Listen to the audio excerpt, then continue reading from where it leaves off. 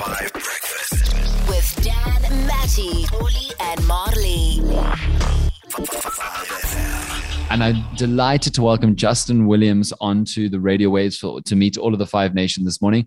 Justin Williams wears many hats, but Justin, I have you on today because you are a mushroom forager and mushroom expert of note, even to the point of having published books about it. Is that right? That's quite right, Dan. My first book will be coming out later this year. And that's quite right. I am the mushroom guy. Some people say the fun guy, but I think of myself just as somebody who has a keen interest in mushrooms. That is so interesting. And I'm sure in 25 years of foraging for mushrooms from literally a child to the point where you're now going to put out a book, Justin Williams, you found out some pretty fascinating things about mushrooms. I've heard about, and I can't believe I'm saying this, but like drug warfare between fungi and cicadas. I don't know if I have misunderstood that, but like the fungi know how to protect themselves. Am I wrong here? Sure, Dan. That's actually a crazy story, and you're quite right. Spot on. There's a fungus called Massospora cicadina, and what it does is it's a parasitic fungus that actively attacks cicada insects, and what it can do is actually change the insect's chemistry of its brain and make it react in a certain way. And while it's busy kind of hardwiring the insect's mind, it's also synthesizing a form of MDMA, so methamphetamine, I believe it is. Okay. And it actually causes the insect to go into full-on party mode and full-on go into a mating orgy with other cicada insects, which have also been infected. Okay. And little do the insects know is that the fungus is actually actively spreading spores to more cicadas. And the cicadas will actually quite literally rave for several days on end before they pass out and die from exhaustion. So quite a gruesome story, but also fascinating to know how fungi can A, synthesize drugs, and B, completely change the chemistry of an organism, which is completely wild. Okay, wait. So just one more time for the remedial me at the back.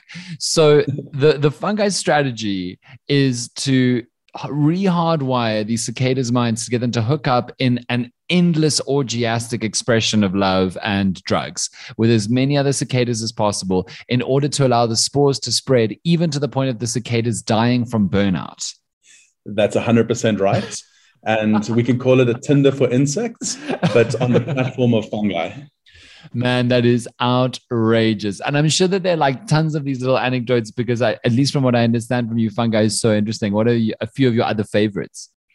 Well, I think on the topic of like crazy, like parasitic fungi, there's one in some place of the world called a cordyceps. And what this cordyceps fungus will do is it also attacks insects, in this case, ants. Okay. And it will also, one spore can actively kind of travel within an ant's body, also change its brain's chemistry, cause that ant to climb up to the highest tree, impale itself on a branch while it's had its brain's chemistry changed.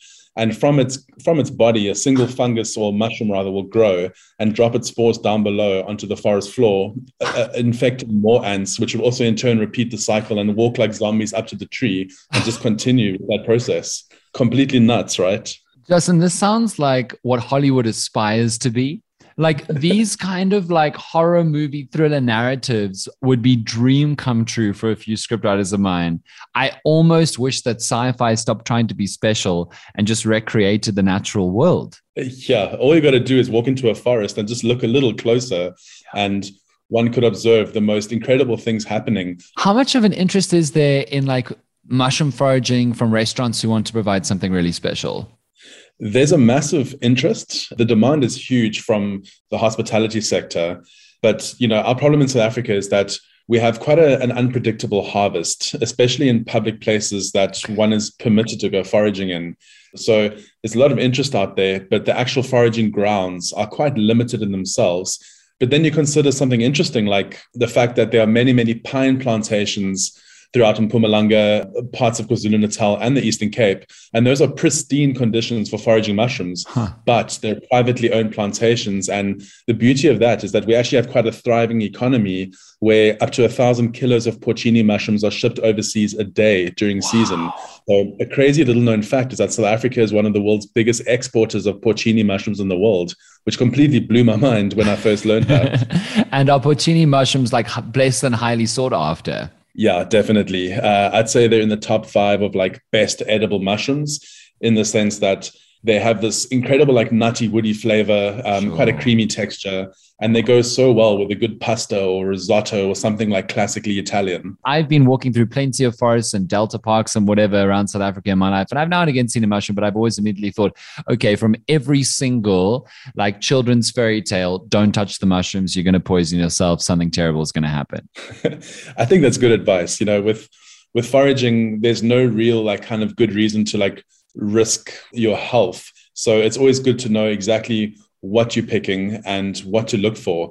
And the best foraging grounds, usually, I mean, I'm talking about here in Cape Town in specific, where there are pine trees and where there are oak trees, which are both introduced tree species. Those trees harbor the actual fungi themselves, which put out the fruit, which is actually the mushroom that we see growing above the ground. So wherever there are pine trees and oak trees, usually there's a good selection of different types of fungi that have associated with those types of introduced trees. So here in Cape Town, I'll go to places like Newlands Forest, where one needs a permit to go foraging, or Cecilia Forest. Likewise, you know, there are plenty of places around the Stellenbosch and Winelands where there are more publicly accessible pine plantations where I go every season, do my thing and go pick mushrooms.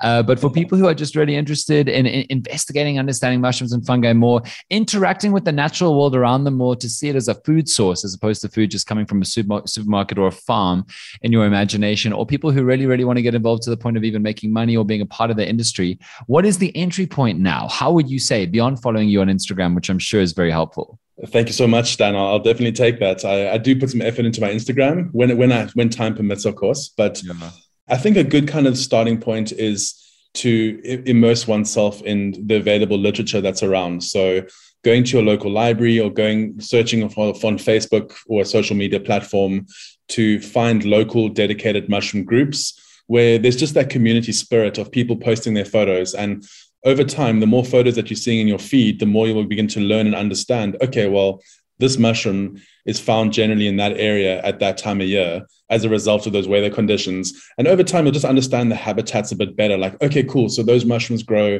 in pine plantations, whereas those ones typically pop up in your flower beds in your gardens. And I think once you've just got a basic understanding of what you can eat and what you can't eat, then it's a case of understanding, like drilling down your focus and going, okay, cool. Well, I want to find those mushrooms because they're really good to eat and I know they're 100% safe. And with that aspect in mind, I think a business can come about of, okay, well, there's maybe a demand in the market. Maybe we have a big supply, economics happen, and a business can form as a result of that. Sure. That is so fascinating. Well, Justin Williams, just give us your Instagram handle just in case people want to go find out, because I know you've got thousands of people on there who adore it. My handle is my full name. It's Justin David Williams. Okay, and brilliant. It's got some underscores in between and plenty of mushrooms on my feed. You can't miss it. Perfect. Justin, thank you so much for your time, dude. This is absolutely fascinating. It's now making me think about the natural world as I just move through it, to be honest, and trying to see it in a different and more informed way. Thank you, brother.